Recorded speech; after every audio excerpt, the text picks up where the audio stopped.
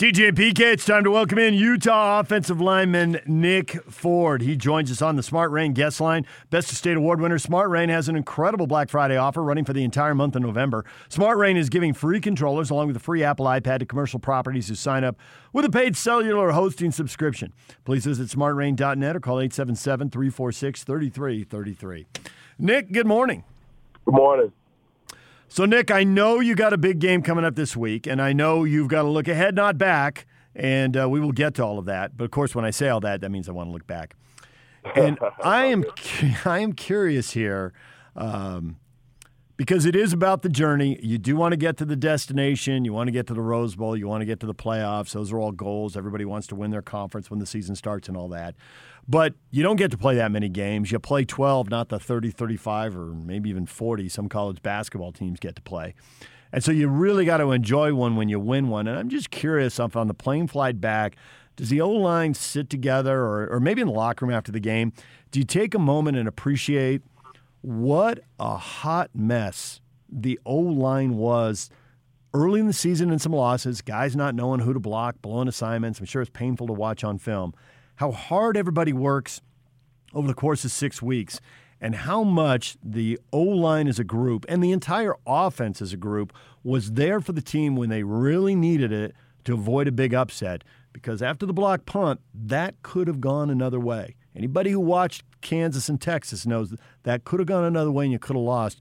And that eight-plus minute drive for the touchdown to ice it, man, there's a lot of good football in there. Do you ever sit back and appreciate big picture, the journey from we're not good right now, we're hurting the team, to, man, in the clutch, we delivered. We did our part and we got it done? Yeah, I mean, there is that, recognition of what we did for the team. And, that's all it is what we did for the team. And it is in the past. And, we just got done watching film, and it was addressed. And, we, talked about it, how it was a really good drive. And, that really just set the shape of the offense and, set the tone for the room. And at the same time, like you said, it is the past. And we're only as good as our last game. So we need to continue to build off of that and make sure that we continue to do that and not get caught up in the fact that we have already done it once. So I was down there in Arizona and Tucson for the game, and I was on the field at the end, and I saw that you were on your back and they were administering to you. What was going on, and how do you feel? I'm all good. Everyone's all right. I just had really bad cramps, man. I have a really bad sinus infection, and I'm on a buttload of medication, and some of the medication will make you dehydrated. And during that last drive, when we hit that quarterback sneak, my hamstring started to cramp, and then after that, the next play it was my calf, and the following play my stomach, my back, and I was just like, yeah, I got to finish this drive before anything else. Looked like Goliath on the ground there. I mean, you're a big guy, obviously, and I was a little nervous for you. Appreciate it. So after the game, Kyle had a lot of good things to say about the offense, and in his press conference last week, he actually brought you up and talked about you as a jack of all trades, and then caught himself and says, that sounds a little bit, I'm paraphrasing, I think he said, that sounds like a hollow compliment or something. It just sounds like, you can do a lot of stuff, but nothing well. He says, he's playing multiple positions at a really high level based on whatever we need right then. So that's a really good compliment from the head coach, number one. And then number two, how, for those of us who haven't played O-line, and PK and I are not big enough to have ever played O-line, what's the difference between the positions? What do you have to change when you're moving from one position to another mid-season and you got to flip the switch? Oh, it's everything. I mean, the way you set at tackle, guard, and center is completely different. Your weight distribution on your legs are different. The angles in which you kick out at on pass blocks are different, and the way you invert your feet on certain moves is different. And the same thing on a bunch of run plays, the angles you take and everything you do. So, it is really difficult. And on top of actually being able to do that, now you have to add in the mental aspect of understanding the plays, understanding the play calls, what your job is, your gap responsibility, your zone responsibility. it is difficult, quote unquote. I don't personally find it difficult because that's kind of always been my thing, is making sure that I'm able to do whatever the team needs. And I have a really profound understanding of the offense, and so the mental aspect is really easy to me. And then just getting out there and moving around. Every once in a while, you have those couple reps where your feet will go back. That was kind of like me a couple years ago, but I think this year my body is well in line with, okay, I'm at this spot. This is what I need to do. And that's basically all it is just knowing where you need to be and how you need to get there, and, the difference between 45 degrees and 90 degrees and a whole bunch of other things. We saw that Thomas was out at running back, so you went with Pledger and Bernard Moore, and you still had a ton of success running the ball. Obviously, Pledger went over 100 yards. You talk about when quarterbacks are in there, and you have to be aware of, because each quarterback is different. How much does the offensive line have to be aware, if at all, who the running back is? They do. Each will have their own style of play, from Tavion, TJ, Makai, and Chris. But they're very similar in the way they're coached. I think their style of play shows more at the second level and the third level. And the great thing about all our backs right now is they're all patient, and they wait for the holes to open up, and they understand the movement, and they understand where we're going. And I think that's the biggest thing. And you can see that earlier in the season, the backs were, going really quick and hitting holes, and, the hole wasn't really open yet. And as season developed, they started to understand that, the holes take a little bit to open, so they started pressing it a little more and, finding those creases. So I wouldn't say you have to differentiate too much. I say the main thing is you just get a different type of personality in a huddle and a different type of personality when they start breaking open into the secondary and the linebackers.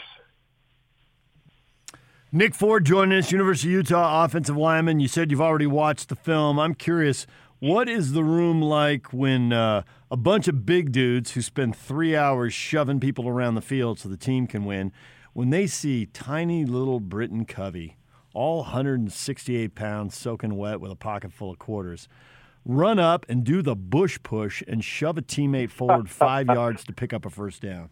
Yeah, I mean, it's funny. It shows how much heart this team has and how much heart he has, and it really shows that size does not determine anything, especially in this sport of football. If you have a great heart and great work ethic, and that's all Covey is, great heart and work ethic. And as soon as that play started, coach was like, "Hey, look at little squirt here pushing the pile," and we all looked straight at Covey. We knew who he was talking about, and we all started screaming, "Oh!" So I mean, it just shows how much heart this team has, and really how much heart and passion Britton has for the game. Oregon has a beast along the defensive line. I'm sure you're well aware. Number 5, Kayvon Thibodeau, and this guy is a surefire NFL first-round draft pick, as Devin Lloyd is for you guys as far as I'm concerned, so maybe that flushes it out. I don't want you to give away your plan of attack, but what do you think the approach is going to be to make sure number 5 is as limited as possible?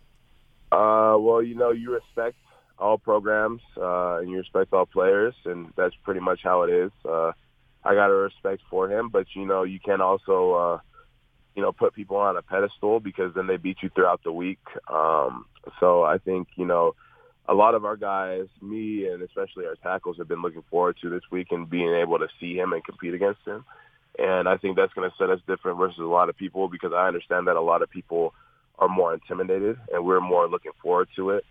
And me personally, I think it's fun, and I look forward to it because I've been playing him since he was at Dorsey High back in California. So, it's same news to me. It's, good athlete, and it's fun to actually have a good athlete go against you. And, they got a lot of athletes on that defense. I mean, their D-line is young, and, they're really good. They're big, and they're quick. And same thing with their backer core, and especially Noah, Nephi's brother.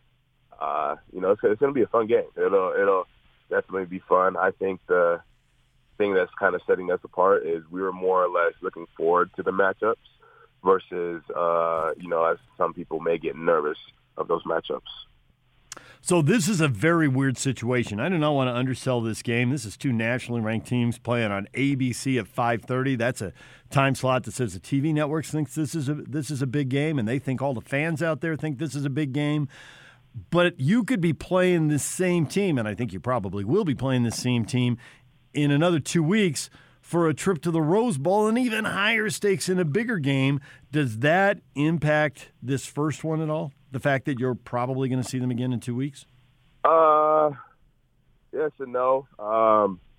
We got to take it 1 week at a time. We understand, that there's a great possibility of us seeing them again. And, that's all it is. I mean, you look back across Pac-12 and, this happened multiple times where you see a team twice in play. And, you just got to take it and, we'll run with it and see how this first game goes. And we have a plan of attack, and we're going to go into it. And then, we see them again in a couple of weeks. And if that's the case, and, we see them, they see us, we go ahead and, we keep the plays that we like, change plays that we didn't like. And I'm sure they'll do the same thing. And then I feel like the second game is more about who can make the full-time game adjustments, because not only are you going to have to make adjustments from game one, halftime at game one, now you're going to have to make an adjustment of the overall scheme. You guys played against each other. Then you guys see each other in December, and it's a different offense, different defense from both sides. And now you're adjusting again first, second quarter. So, when you see teams like that, I think it's, who can handle a lot of adjustments really quick. Well, Nick, we appreciate the time. We are looking forward to that game. Thanks for joining us, and tell Britton Covey we're looking forward to seeing him push the pile again.